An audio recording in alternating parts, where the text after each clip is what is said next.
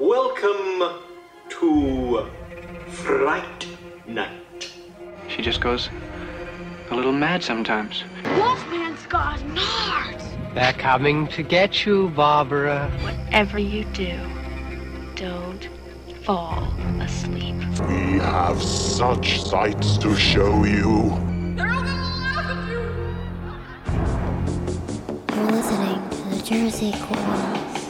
Hey everybody! What's up? And welcome back to another episode with the Jersey Ghouls. That's right, and tonight we have a very special guest with us. Yes, from Maximum Mediocrity Podcast, we have Morgan joining us tonight. Hello, it's me, Morgan Miller from the Maximum Mediocrity Podcast. No, we had the pleasure of meeting at a podcast panel that we were all loosely involved in at GeekdomCon. Yes. And tonight we're here to talk about one of my all-time favorite authors and two of his, what I think are lesser talked about works. And yeah, and I don't quite understand why. I mean, maybe due to the heavy content of what's going on in the plot, but I mean, definitely well known. Yeah. Tonight we're going to talk about Stephen King's Misery and Dolores Claiborne. Morgan, we kind of are lucking out to have you on this episode because I know you're kind of like a connoisseur of all things Stephen King. I absolutely love that man. Oh, me too. Actually, it's funny because Jackie was asking me before we came on if you were going to misery any celebrity in the world, like kidnap them and hold them ransom, who would it be? And I got to be honest, Stephen King was the one that jumped into my head. That's what I was going to say. Yeah, if you were going to Paul Sheldon anybody, you're just going to Paul Sheldon Stephen King? Yeah. I feel like he'd escape immediately, though. Yeah, he would definitely outwit me, I feel like. All right, so let's dive into Misery. Well, Misery all takes place, it starts in Sidewinder with Paul Sheldon finishing up his latest novel that he's trying to release, Fast Cars. And he's driving drunkenly down these back roads, and he crashes his car, and he's saved by a nurse, Annie Wilkes. It goes from there where you think she is taking care of him. And it's funny because the one thing she says constantly is, I'm your number one fan. I'm your number one fan. And at first it's like, oh, that's nice. Thank you for saving me. This is really nice. And it soon really starts to spiral into just psychotic, obsessive behavior. Yep. And one of my personal favorite things about this is I'm going to just jump right in here and say that I have given up cursing. Now, this might shock you all. I know that I have the potty mouth of the Jersey Ghouls. But from now on, I'm just going to call things cock-a-doodie and you're a dirty birdie. And I have changed my ways, and I now see how important it is for your own mental health to use appropriate language. Wow. Yeah, you're a real cock-a-doodie. Yeah, so all show long, anytime I feel the urge to drop an F-bomb, which is usually every 25 seconds, I'm going to sub an Annie Wilkes approved word instead. All right, well, let's roll with it. All right, let's do it. I'm not going to take that vow. I like my curse words. I don't see anything wrong with my curse words. You can keep your That's cock-a-doodie. because you're a dirty birdie. I am a dirty birdie, and that's fine. I will remain a dirty birdie. All right, so this is a 1990 film from Rob Reiner. I guess my first question is, how much does this stray from the book? Not too much. There's the two really gruesome scenes, when she where she breaks his ankles. In the book, she actually cuts off his left foot. Ah, a little more permanent. Yes. And a little later in the book, she says something to displease him, or displease her. He complains about the typewriter that she gave him. So she cuts off his thumb and puts it on a birthday cake and serves it to him. Damn. Cock-a-doodie. So, wow, that's cool. I kind of wish that were in the movie. And the first thing I'm going to throw out there is Kathy Bates, who stars in both of these films, is literally a national treasure. It's actually her breakout movie, Misery is. I think this is what really established her as a powerhouse. It did, and she ended up walking away with an Oscar for this role. And historically, it was the first time that a female lead won an Oscar for a horror movie. Her performance was amazing. I truly believe that she was Annie Wilkes. Yeah, I think that's what I love so much about her is that whichever role she takes on, I fully just that's her to me. You know what I mean? Like, she's one of those actresses that no matter how iconic the role, the next one I'm like, oh yeah, now she's this. Yeah. She absolutely, I said to Marissa earlier today that I think that Misery, above so many others, I think this is hands down one of the most perfect thrillers because it truly does keep you on the edge of your seat. If you've never seen it before, if you like know the general story but not the details, this truly keeps you on the edge of your seat as to, is he going to escape? How is he going to escape? The scene when he breaks out of the room for the first time using the bobby pin to pick the lock, and then she's coming back from the store at the same time and he's trying to get back to the room, and it absolutely, I think, is like a practically perfect thriller movie. Yeah, like you're definitely rooting for Paul Sheldon the whole time. Like, I hope he escapes. I know he's going to escape. I mean, there's no way he's going to die in this situation. And Annie Wilkes is just such a haunting villain to me for a couple of reasons. And I know you guys are going to laugh at me on this one, but the first thing that scares the cockadoodie out of me is the fact that she doesn't curse. It's like she has this like forced, innocent, sweet thing that just speaks so perfectly to her psychosis, and it scares the pantalones off of me. I don't know why, but I don't trust people who don't curse. So see, another reason why you should not go on this cockamamie, cockadoodie, dirty birdie scheme to not say curse words. This is just you shouldn't live the Annie Wilkes life. Don't do it. Don't do it. No, I can't do it. I just can't. It just feels too good to say the other words. But I also wanted this as just an elaborate scheme to make you say cock a lot. So, and the other thing I found so fascinating about her is that you say like it's all Paul Sheldon. I agree with you, but I'm going to own up to the fact that there are moments where her like she just played Kathy Bates plays it so well that you're like. I felt bad for her at moments. There are definitely points in the book where you feel bad for her, where she like actually feels bad about what she's done, and she like brings him a sundae or something to make up for what she's done. It's like, that does not make up for you cutting off my thumb, asshole. You're not wrong. You're not wrong. Okay, so here's my weird story of why I could sympathize with her more than I want to admit.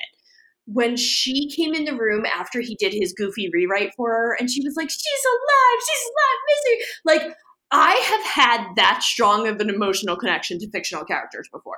I get it. Also, in the book, you get to, like, hear the story that he writes, which is kind of cool. That is really cool, because I can see myself getting into Misery.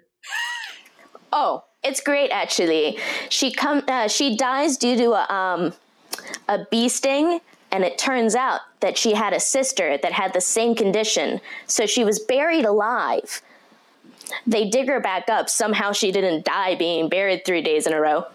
I'm not asking questions. No, I'm glad you explained that, because like when she said it in the movie, I had a hard time wrapping my brain around it. But now it makes a little more sense. No, I feel myself feeling bad for Annie at random moments. The other part of this movie that boils my biscuits every time, and I know this is such a Stephen King trope, and I love him for it, but to me there's no better definition of horror, is when he sets me up with characters who are adorable side characters, and I inevitably fall in love with them.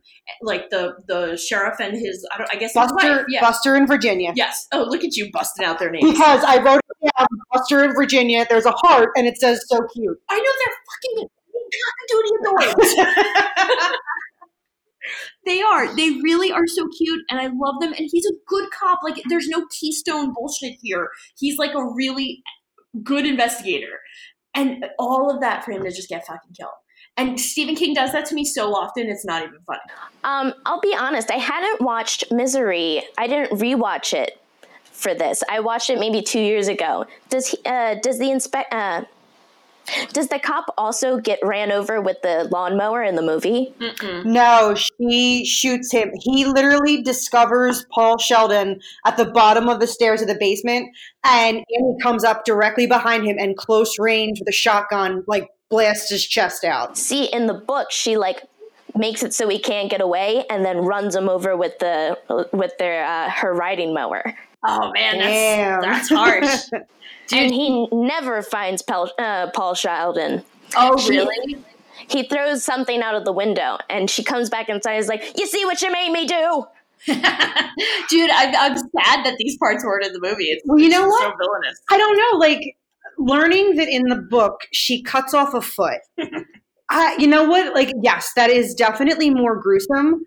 But that image that they show in the movie of her hobbling him, where you see his ankle just go in that wrong direction, I feel like that is worse than just seeing, like, if we were to just see a foot being cut off, yes, that's gruesome. But to see that foot and that ankle just bend in the absolute other direction, I think was beautiful. Like, that to me is way worse than losing a foot. I know it's less permanent, but that image is... It's iconic. And it's an iconic, but I think it's worse. I think that is a worse fate than just having your foot cut off. Listen to me talking all at my ass about like having body parts removed. But I'm just saying, from a viewer standpoint, that's my thoughts on that. I also think it would be worse, like in real life also, because, I mean, she's not going to splint it right, so it's going to heal all funky, and he's going to have weird, like, ankles after that. He'll probably have to have them amputated anyways. I am not squeamish, and I don't look away from much. I've been watching horror movies my whole life, but man, this scene gets me. Yeah, to just see that ankle snap and then flop. Blech. So Morgan, you probably know this, but I just learned this upon looking into the information for this episode, but apparently King never spoke much about this book, and then 20 years after he released the book, he finally said that Annie's character was an elaborate metaphor for substance abuse and the power it holds over us and like the evils that it puts you through. Yes. He has like this whole like series of books where he like doesn't remember writing them at all, this, that, and the third. And then he writes this book. And I thought it was a really beautiful metaphor for substance abuse. Yeah, I think so too. Like, it kind of gave me a whole new appreciation of like the idea of being held captive and being so disabled by something, and really it's your own inner demons, and like the feeling of being so isolated and alone when you're going through something like that. I mean, I can't speak to it personally, but I can only imagine that it's a really apt metaphor. He's also an addict in the book. Because she gets him addicted to all the dopamine that she keeps feeding him. Oh, that makes a lot of sense. Because, yeah, they definitely hint and play around with that, but never say it outright. And that makes sense, you know, because like in the movie, he does beg for the pills at some point. Right. Yeah, but he kind of starts to catch on, and that's when he starts to hide the pills and cheek the pills, and because he wants to be his cognitive self, so he can start to plan the escape. Him taking the pills muddies his mind, so it makes it harder for him to write the book. Oh, yeah, that makes sense. But it's funny, too, because, like, I feel like when you look at, like, Stephen King common tropes, first of all, I have to admit, his Coke Haze Days books are some of my favorites. They're amazing. Yeah, like, they are off the rails at times, those couple of books, but man, are they a fun ride. When he goes through all the pain of hiding the drugs, getting the knife, all the practice like that he does, only to wake up and she's taken it all. Like, that's such a Stephen King thing. It makes your heart drop. It does. I had to like set the book down and I was like, God damn it. He went through all of this trouble, erased all of the marks that he made on his way out to collect all this garbage. And now she's just like, I found it all. Now you're going to lose your feet. I know, it's like no better way to set up dread, because you go through that process with them, and he does this in a couple of his books and films. Like, you watch this person go through so much painstaking, wonderful thought and effort, only to have it just shattered in 2 seconds, and in his case, literally shattered in 2 seconds.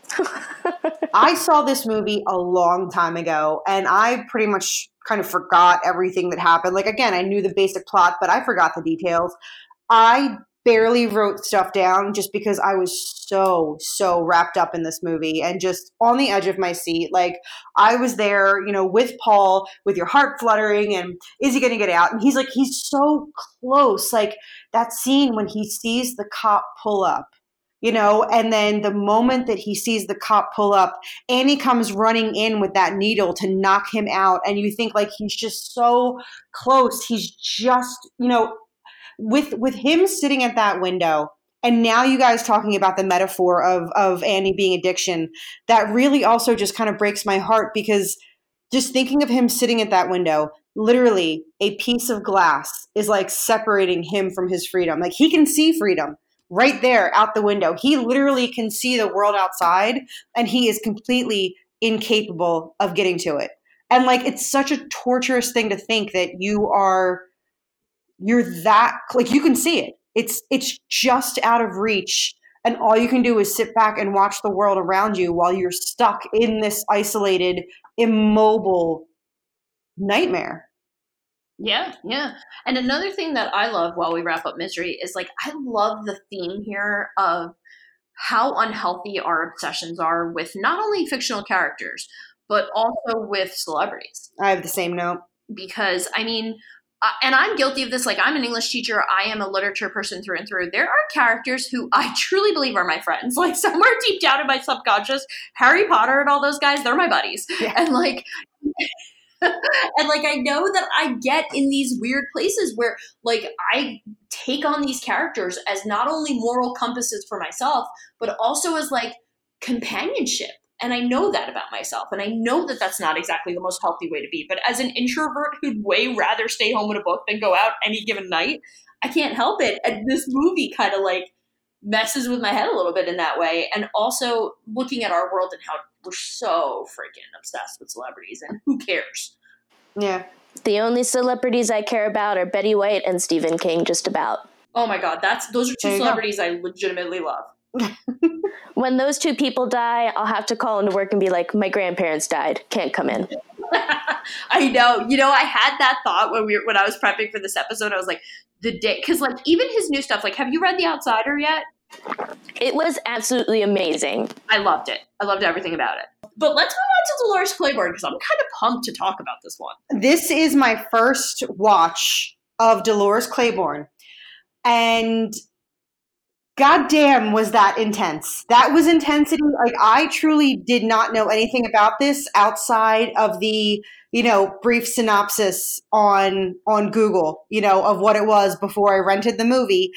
And good God, was I hit with, it was brilliant. Again, Kathy Bates doing a phenomenal job in this movie. And it was just so, so well done. And the themes are so heavy and everything that's happening. And it's kind of a bummer, but at the same time, it's amazing. There are moments where you laugh in the movie, you cry in the movie. I didn't actually cry, but I could have done it. If I had put my mind to it, I could have brought tears to my eyes. No, I agree with you. And it's funny because like Jackie was way more moved by this than she usually is, because usually we message each other when we're done watching, and usually it's a bunch of BS jokes and crap, but she was like, dude, wow, dude.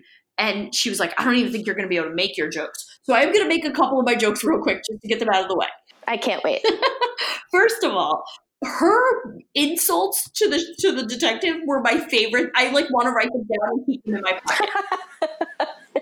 They were great. They were so good. Like I actually wrote one down, my favorite one. My favorite one was when she goes, what's your equivalent of a bad day? What happened? You went to use the toilet and the string on your pet dime broke. Like, what?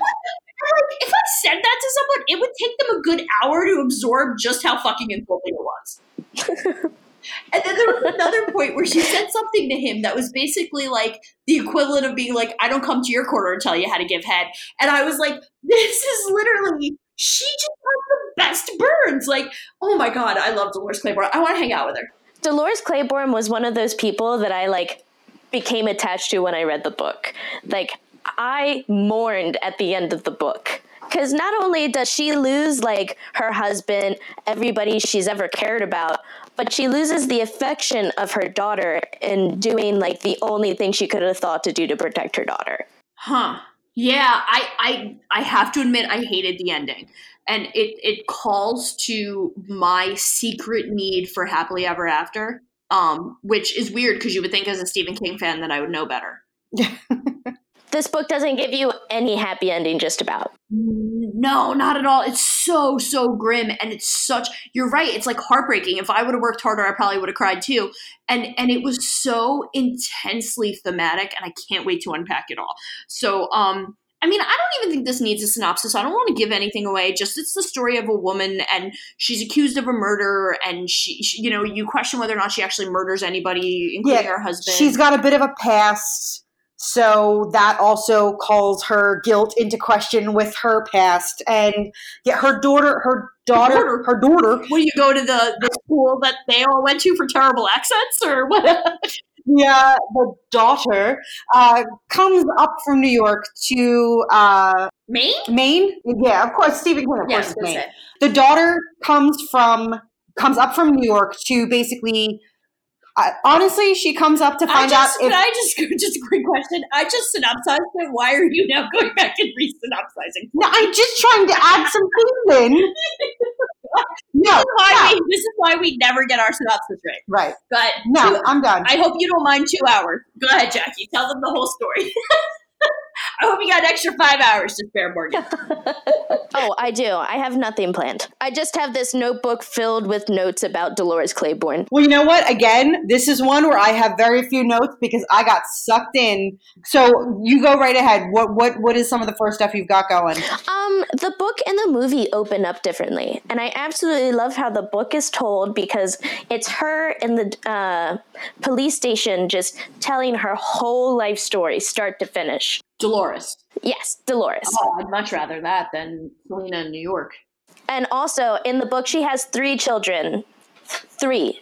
Wow. I feel like that would be drastic. Like, that would be such a drop. That changes a lot of stuff. And the father, impacts them all differently. And it's really... Selena obviously gets it the worst because, molestation. Dude, that scene, I tell you what, I'm not a big fan of, those types of scenes. Obviously, I don't know anybody who is, but I don't know why I had to preface it with that. But for some reason, I wanted to crawl under a rock. Oh, God, that's so... I think they all did such good acting. Yeah. Yes. That was a mark of a good scene is when you want to take that hot shower afterwards just to wash it away. That was... Without it being exploitative. They don't show anything. It's all in the emotion the characters put into it. Ooh. I think the absolute best moment in the movie for me, acting-wise, is when Kathy Bates is taking care of the woman that plays Vera Donovan. Yes. And I felt goosebumps all over. She's just sitting in her chair, screaming, just... so upset she can't do anything about it, and then she just gets this little pig and is just soothed. Oh my God, I know. I was so thoroughly disturbed by that whole scene. Reading that is so different than seeing that. Yeah, I'd imagine it must have been. So was it pretty accurate to the book? No. Of course not. But yeah, no, that whole scene was haunting, dude. Not only that, I'm not one to fear growing old, but I am afraid of growing old and losing my shit. I would not be okay with being old like that. I'd rather just die in my sleep and nobody changes a poopy diaper for me ever. Oh, same train. Oh yeah. I can agree to that. That was that. Yeah, I'm the same way. I have no fear of getting old, but I have fear of not being me. Not being able to take care of yourself. You don't blame Vera. Blame Vera. So then we might as well just jump into the first important question here, which is the big, is this ultimately an act of, if she were to have actually helped her commit suicide, which I don't think she did. I think it was truly, she has no culpability in this, but she would have I'm going to Thelma and Louise it. Please take me out into the woods and shoot me if I'm like that. For continuity's sake, please don't let me pee my pants and not be able to change them myself. That's all I want to know. First time I poop my pants and I can't change myself, just do me out. I can't have people doing that for me. See, oh my now, God, Sam. I question, especially because of Dolores's past with her husband, I question whether or not, had the mailman not walked in on her, I don't know that Dolores would have actually killed Vera if the mailman hadn't walked in. And more importantly, would it have been the right thing to do? I think it would have been the right thing to do. Vera was begging to be killed. She was like, kill me. I don't want to live this way anymore. I'm tired of smelling old. She was ready. Oh, that line haunted me so bad. Because we all know exactly what she's talking about. Yes. And I was I wanted to cry. I wanted to I tell you what, that scene really worked. And you're right. I 100% agree with you, Morgan. I think I think it's the compassionate right thing to do. Side note, I think she would have died before she mustered up the courage to kill her. I think so too. She was she was mortally wounded. Oh, totally. Yeah. I think she would have gotten off the hook either way. And I also, the only thing that I play with in my head, because I had this thought during that whole scene, is like, now as a parent, you don't have kids, do you? No. Okay. So as a parent, like, I'm like, oh man, like, I don't want my kids to have to go through taking care of me like that. But on the same token, I could never ask them to do that. They'd like fuck their shit up. So now it's like, now I got to wheel my own ass out into the woods and then, you know, somewhere they'll never find me. Like, yeah, thanks. So, like, on many layers, I was very emotionally moved because not only did I realize that I would be like Vera, but I would then have to also hide it and make sure I didn't put that on anybody because it's not fair to put that on. No, it's not. You'd have to pull a old Paul Sheldon and cheek your pills and then just swallow a whole bunch of them one day. That's true, because that's the way I think I'd do it. I would only have the nerve to do it that way. I know myself. I'm such a chicken shit. Yeah. And you just, like, quietly fall asleep. I could never do it any, like, super violent way. Like, throw myself down the stairs. Couldn't do it. No, me neither. Yeah, no, I have a zero pain tolerance. Like, I could not throw myself down the stairs. I would need a push. You'd have to push me. I got you. Yeah. I also know myself and my stupid clumsy ass. Like, with my luck, I'd be the person who, like, shoots my face off but lives. Yeah. Like, legit, I would do that. That would be me. And I'd be like, God, I'd be like sitting there with no face cursing cockadoodie all day.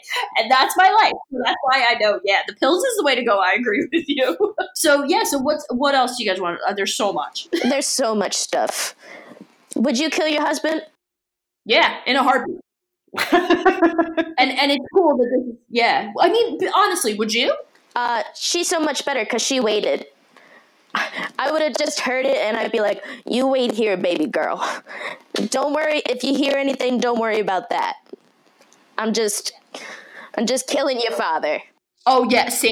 I would own it so easy, too. I'd be like, all right, girls, mommy's got to go kill daddy. I want you to stay up here. And just remember me as, you know, as I am now. Like, I would just matter-of-factly. And, like, my husband is literally a saint on earth, the kind of guy who goes out and gets our food for us, takes my obnoxious order of what treats I want, and then takes my kids to the bird store so I can sit here and do this. So it's so far removed from my reality because he is a saint on earth. But, yeah, without hesitation. Jackie? No. What? That's murder. I couldn't. I couldn't. She'd make me do it. No, like I would just go. I would find the way to just disappear. I wouldn't murder. I guess. Arguably the more appropriate answer. I mean, I'd probably get a shot in, like, you know, I'd maybe like want to crack him over the head with like a iron skillet or something. Like, just I'd hurt him. I wouldn't hit him hard enough to kill him. I would just, you know, give him a really bad headache for a couple of days. Or a cream pitcher, like in the movie. There you go. See, dude, when he fucking hit her with that piece of plywood and she couldn't move. You're married to a man, and it's 19. When does this take place? It's like, I think that that happens in the 50s, in like the late 50s. So you have such little option. You're a woman who fucking has no fucking, as the bank scene more than proves, drives home the point of just how little autonomy and rights we had at this time. He fucking cracks a fucking 2x4 over you. Right? Then he's a fucking alcoholic piece of shit. And then he's molesting your daughter. You're not going to at least have the thought, I'm going to kill this motherfucker. I might have the thought, but I don't know. I don't know that I could. I mean, his life would have ended with the 2x4, really. Oh, me too. Same here. I would have been like, self-defense, bro. Like, yeah, I really would have. I would have fucking taken that pitcher, smashed him over the head with it until he was dead, and then be like, oh my God, he hit me with a 2x4. Oh, and another super powerful scene is where when she does crack him over the head with the creamer pot, and he's like, "You're gonna get it, bitch," and then she just throws herself in front of him and is like, "Then do it fast and clean my body up so the kids don't see." Yep. Oh my God, she's so fucking gangsta. And so this is a good time to get into a debate that I know is coming with Jackie. I love Dolores's notion of taking her feminist power through the notion of being like a bitch, like taking back the bitchdom, right? I absolutely love that. That's a whole like premise of the book and the movie. Yeah. So, I love it. Me too. So I do think King might be guilty of a little mansplaining here, but I don't think he's doing it in a malicious way. I think he's actually really capturing a very real feeling for a lot of women. But Jack, so the quote is, sometimes being a bitch is all a woman has to hold on to. And Vera first says it to Dolores. Dolores then teaches it to Selena. They all drop the line repeatedly through the film and the book, I guess. Mm-hmm. And all I can do in those times is be like, preach. But Jackie, go ahead. You're giving me the eyes. No. Well, it's funny because we both sat down with our notes and we're like, oh, we both have the same thing written. And at the same time, while Marissa's loving it, I was like, it makes me, I don't like it.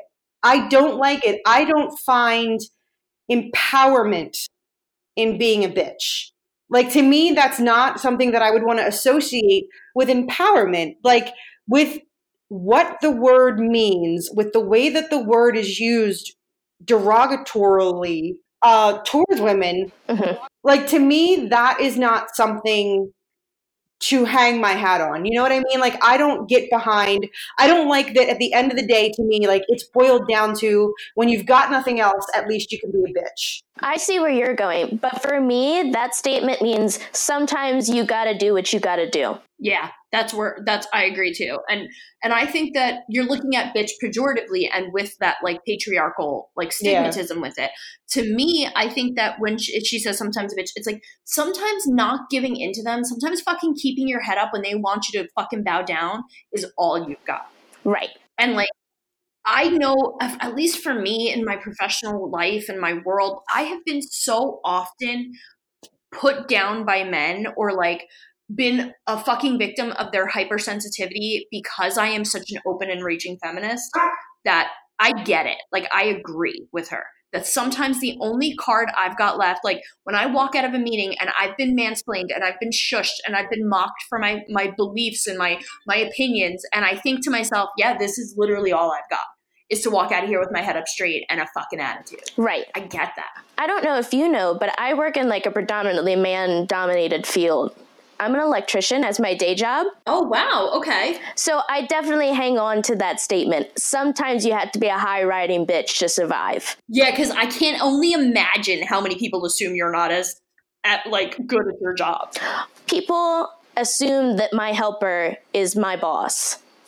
And I have to set the record straight. Constantly. It's like, no, I know what I'm talking about. I know what I'm doing. Just because I have boobs doesn't mean I don't know how to do what I'm doing. Yeah, you've got me beat, man. I'm in teaching and I'm complaining. You got a way more like tough field to survive in as a female. Each person has their own battles that they have to do. Aw, preach, sister. No, yeah, I get where you're coming from, though. I think the idea of bitchdom is so complicated and could be problematic, but my God, I love that quote. I'm going to have it etched on my gravestone. It's pretty great. The other thing, like, I loved the scene in the bank for a couple of reasons. I already said I loved it because it just really hit home how little power women had. But I loved when she was still able to flip the tables on him. And I thought it was really clever that she was like, what a ballsy woman to be, no pun intended, perhaps. What an audacious woman to be like, I know for a fact that if the situation was reversed and I came in here doing that, you wouldn't have given me that courtesy. And she's right. Yeah. Like, her fierceness and her ability to not tremble under the power of these very dominant male figures like the police and the bank. And just, I just am so in awe with her. And like, I love that. And you're right. Maybe Stephen King shouldn't be speaking for us in that way. But like, I don't know. I thought every other aspect of it was okay. You know, like, I thought every other aspect of the way he wrote Dolores was on point. My only problem was that line. That was my only gripe. That was my only gripe was that line. Fair. But every other aspect of the way that he wrote Dolores, the way that she, you know, when Vera gives her the idea to, you know, say that accidents happen. Oh, fuck yeah. I gotta be honest, I didn't see that. I didn't think Vera killed her husband. I know. I was like, oh shit! Like that was my big because I kind of guessed the suicide thing. Kind of guessed she killed the husband in the well, and then I was like, oh fuck, Vera killed her husband too. And when she was walking around that party right after that reveal, I know that a good person would be like, oh, Vera's a murderer, not me. I was like, go girl! Like I was like singing the Schuyler Sisters in the background. Like I was all into it. I just super love the strong. He wrote these two women so strong, and I resonate with both of these women. I do too, to be honest. I hope to be like a quarter of these women. Yeah, and I agree. And I have to admit, I secretly envy them for not giving two fucks what these guys think about them, or like how everybody in the outside world perceives them as bitchy or hard or unlovable. Like, I love the strength they both have in not giving two fucks what anybody thinks, because I wish I could be that way, and I'm not. I know that. I love at the end when Selena is defending her mother, and she was like, these two women love each other. Like, why else would you put up with somebody's bullshit for 22 years if you didn't love them? You know, if you did, she had no one else. Her husband is dead. Selena runs away. Yeah, like Selena's not around, so she has no husband, no daughter. She's by herself. Her community has basically, pegged her as a murderer, so she's not popular in the community, but she's got Vera, who has accepted her no matter what. Like, Vera knows what's going on. Vera is the only one that knows the truth. And, Vera takes care of Dolores just as much as Dolores takes care of Vera. And I loved that moment when she said that, because I was trying to, kind of in my head, think of how to describe that relationship. And I didn't even land on that. And when someone said that, it's so perfect that, these two women, they love each other. All they have is each other, and a mutual love grew out of it. And they're going to bicker and they're going to nitpick on each other. But you know what? I said I was going to kill her all the time. Ask anybody. It's such a great understanding of how a relationship like that would work, because they were both bitchy at each other often, and it worked for them. You know? I have a big bomb to drop. The big difference in the book. Selena never comes back. She never comes to defend her mother. She never comes to visit. They keep in touch exclusively through letters and phone calls. You know what? It doesn't surprise me, because I'm going to say something that I think you guys are not going to agree with me on. Mm-hmm. I kind of fucking hate her. Selena? Yeah. Yes. I did not like her character at all throughout the book or the movie. Yes, Selena. Jackie's noticed Selena is such a shitbag. She's the worst. I know that you can't do this. I guess this is victim blaming. I'm not sure what this is, but you cannot sit here and act so goddamn ungrateful to a woman that did everything she could to protect you from a malicious man. Thank you.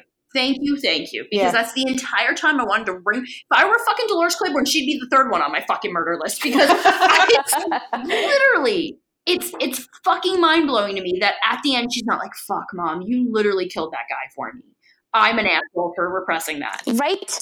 Instead, she loses the love that she was trying to keep safe by killing the father. It's what? Could you just maybe get over it? Yeah, I call bullshit on Selena. I really do. I don't know. And it's so hard to watch as a mom, because I gotta be honest with you, and I don't like saying this. It feels very vulnerable, because I'm so put up a bitch ass hardcore feminist facade. Those kids are fucking everything. My moon, my sun, my stars, and there is no limit to which I wouldn't go to protect them. Mm-hmm. And to think that you could be doing everything your whole life for them, and their version of that, their narrative is so fucking different, really terrifies me. Looking at Selena, I'm like, bitch, she literally fucking killed for you. Right or wrong, good or bad, she did everything she did for you, and you're literally gonna fucking leave anyway? You're leaving her? Literally everything. Literally. What are you going back to? The douchebag who's fucking every girl at the newsroom? You're an asshole. Right. Yeah, so that's my I'll get off my soapbox now. No. Because, screw her.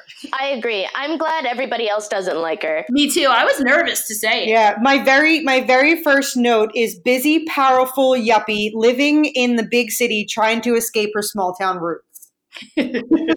Oh, can we also talk about the other big name that was in there? John C. Reilly was in there? Oh my God, looking so young and adorable. I couldn't even believe it. I was like, oh, look how cute he is. He's not old. I was going to say ugly, but I didn't want to say that. Both of those things. He was adorable. Okay, so also, how did they not be able to find someone who could coach these people into a good Maine accent? I don't know. I mean, these are all really talented, established actors. You have Christopher Plummer, John C. Reilly, and Kathy Bates, who have probably all won awards. Yeah. Oh, yeah. Kathy Bates, I thought, was fine. Yeah. But every time that Christopher Plummer said her name, and he kept calling her Dolores Claiborne, it sounded, I'm like, that's not her name. Actually, in the book, everybody in the town calls her by the wrong name. Really? They just think that's her name. They never bother to she never bothers to correct him because she doesn't think it's important. They butcher her last name every time. Oh, that's so funny. Because they don't care enough to pay attention, and she doesn't care enough to correct them because, fuck them, you know? Exactly. The only person that gets it right is Vera. But also, I thought that why couldn't they have added the other two children? Yeah, that, to me, I feel like completely changes so much of the story.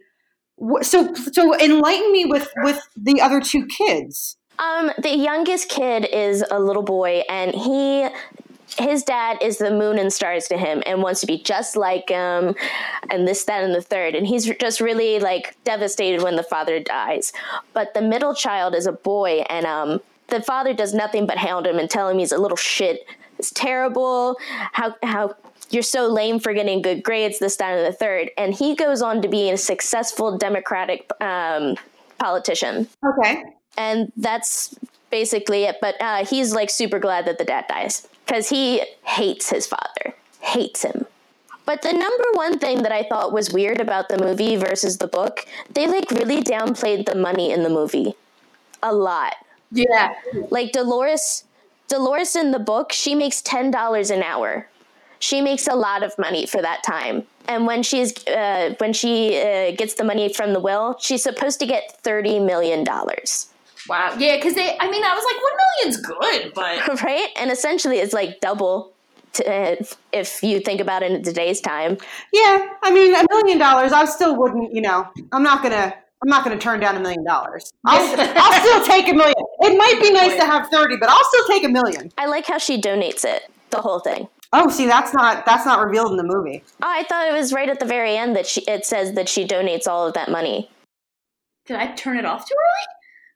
Oh, well, in the end of the book, she donates all the money to a children's orphanage. That's awesome. I love that. I love that idea because I think it fits so beautifully with the character. I don't know. Yeah, I love her sass. I love that she doesn't listen to any of them. It's just so adorable. It played nicely into, I thought it was a very interesting look at some of the psychological issues that, as a counselor in training, I'm kind of obsessed with, the idea that she repressed all those memories, and then the idea that, Dolores, had all these defense mechanisms and all this other stuff. But, I really loved looking at that alcoholism and the fact that Selena was drinking and doing popping pills, so many pills. I didn't get it that she was popping pills. I got it that she was just so damaged that she was on, just everything. Oh, I got the impression that maybe she was abusing them a little bit. Oh yeah, or too heavily. Yeah, I thought that she was using them to cope with her feelings instead of dealing with her feelings. Yeah, and I hope, I don't know. I see. This is my one big gripe. Is that at the end, I need that hope, some sort of hope for I hate to think that Selena just goes off and does what? Sits there drinking and popping her pills still, or is she going to get herself in counseling and get better? I have no idea. I don't know either, but I sure hope so, because that was some weird shit to watch. Is there, you're saying that in the book, Selena only communicates via letter and phone. Is there a resolution of their relationship in the book? Never. Oh, see, at least the movie gives us a little bit of a glimmer of hope for them. Maybe I don't want to read Dolores Claiborne. I don't want to be sad, on purpose. Oh, it was, really sad. At the end of the book, I, mourned for all of Dolores Claiborne's losses. She lost everything. The only thing she has is, the one kid that isn't, a total, I was going to say disappointment, but neither one of the kids that survives is a disappointment, just doesn't hate her. Yeah. So it's funny because somebody said to me, they were like, well, would you even consider Dolores Claiborne horror? And I was like, oh my God, the most effective kind of horror. Because nothing scares me more than giving everything and just losing it all. Like, nothing scares me more than losing my kids' love. Nothing scares me more than being alone. Nothing scares, like, deep down. You know what I mean? Like, Stephen King will prey on our real fears. Yes. And he will do a great job of putting monsters in there with them. Don't get me wrong. But what ultimately always tethers me to him as an author and as, like, my hero in writing and my hero in horror is that he knows that what the real horror is all character driven. Yes. People are the real monsters, as he says. Yeah. And man, is he right. Also, Danny Elfman soundtrack. What? Yeah, I know. I got super excited when I saw that. I only wrote that down because I knew you did. One of the last things that I want to say is I don't understand. I feel like if I was Dolores and I was going through with her plan, I would have him go through the well, and then I would, like, call the cops and be like, my husband was chasing me. He was drunk, and then he fell through the well. Like, I would have, like, not tried to hide that fact because I felt that made her look that much more guilty. I feel like I would have had him fall down the well on purpose, but then, been like, oh my God, he fell. Come get him. Because I feel like the other way around, how she did it, it does make her look guilty. I don't have, like, a good comeback for that. So I teach criminal justice as well as English. And I always joke with my students that my class should be called How to Get Away with Murder, because we always joke that I'll be like, well, if you're going to actually try to get rid of a body, and, like, they all laugh at me and always say that I'm teaching them how to commit crimes and not get caught. My answer to you is you're not wrong. I think she could have done a better job, but I also kind of technically feel like at the end of the day, it was an accident. You know what I mean? And so maybe she didn't feel like she needed to be that overly dramatic. She just let him go missing. I don't know. Yeah, I'd have to think about it long and hard, but I think I could come up with a better plan. I can't admit how much I've thought this out already because he's in the next room. Anything else that we're missing? I mean, the only other note is she's thin in the book. That's not super important. And her house isn't, like, super dilapidated. Like, she maintains her house.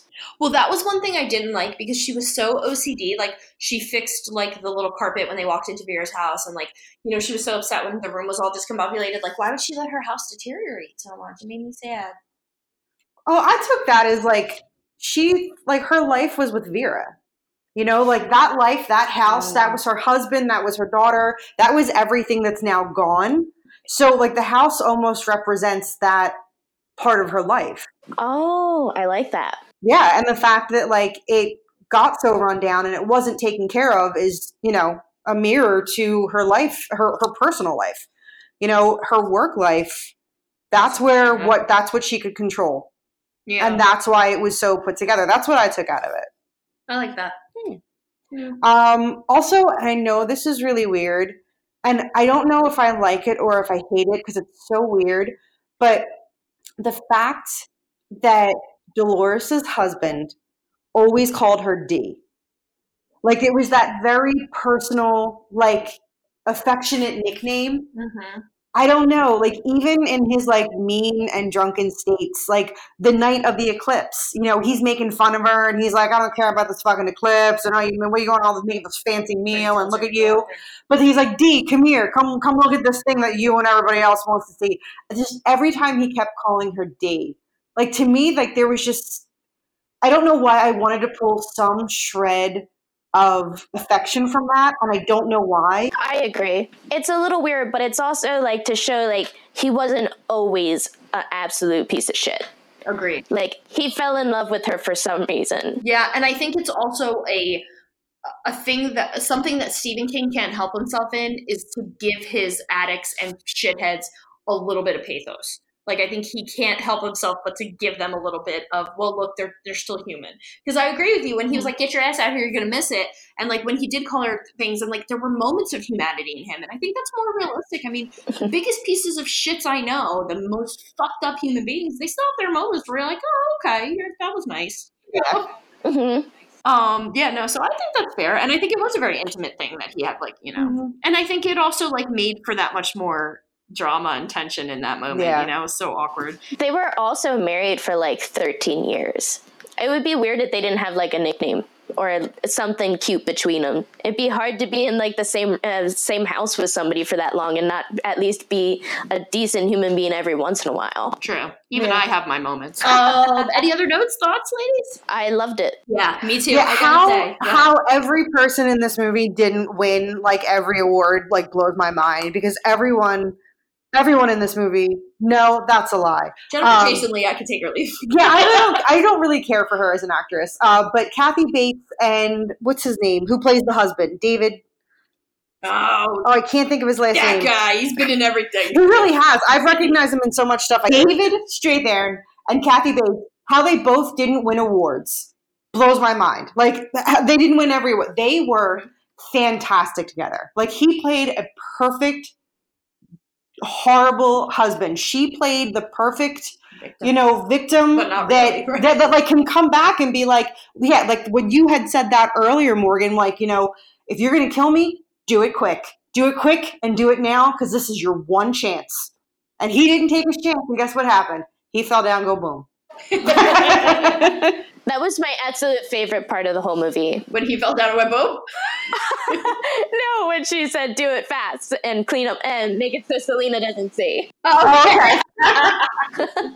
I totally agree with you. Yeah, I love that moment, because I think that she totally goes in my head from being kind of pathetic in that moment to being a total fucking badass. Like, oh, also earlier when you called her a gangster, you don't know this, but I am sitting in front of the Last Supper with all of the rap gods. I'm literally sitting in front of a whole bunch of gangsters. Oh my god! So I got my own personal chuckle out of that. Oh my god, that's really funny. Yeah, that's awesome. Yeah, so I mean, any other thoughts? I think these movies fit so well together, and I was so glad to kind of give ourselves an excuse to love Kathy Bates for a little while. Absolutely. I do have one note about Stephen King. Oh, go for it. What's up with all the peace scenes? That's a good call. I can name like three books that have those scenes, and I'm like, I know it's to set the tone, but why did that have to be how you did it? Oh, totally. You're so right. And it's always a woman. A man's never having to pee. No, it's delicate women.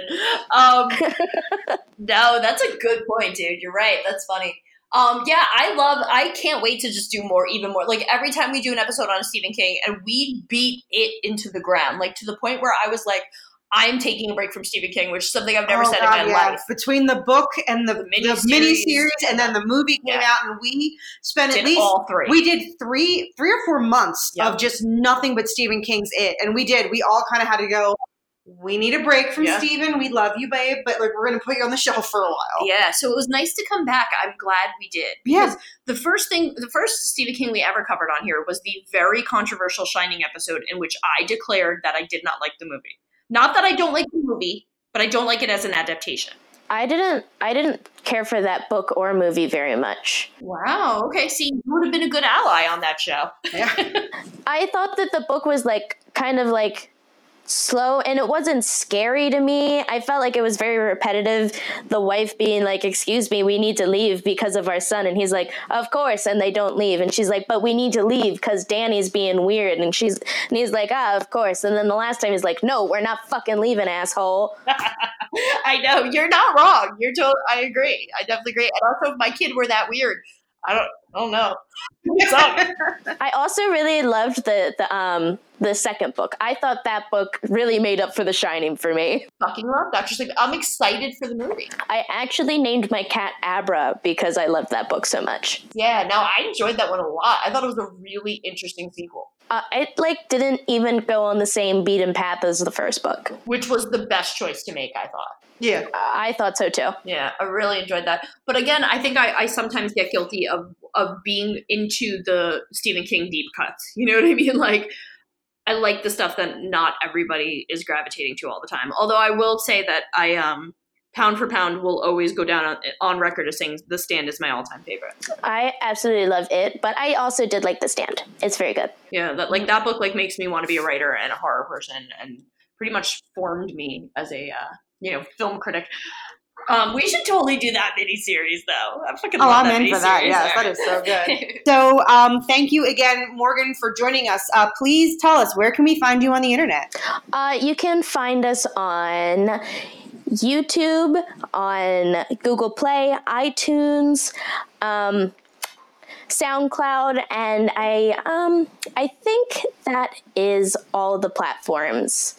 But we also have a website, MaximumMediocrity.com. So don't forget to check us out on social media. Just search Jersey Ghouls and you will find us there. And our podcast is available on pretty much every podcast app you listen to. Search Jersey Ghouls and you will find us. For our podcast blog, movie reviews, and all around good times, please check out our website, jerseyghouls.com. And thanks again, Morgan. We cannot wait to bug you and make you come on and talk to us again soon. I would love to be on again. Thanks for having me, guys. No problem. No Thanks problem. for coming out. Bye. Bye-bye.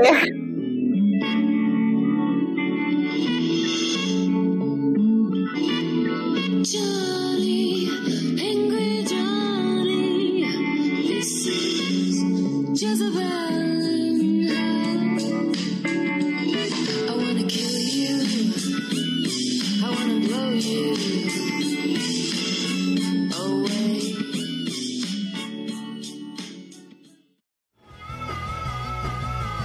You're listening to the Geekscape Network.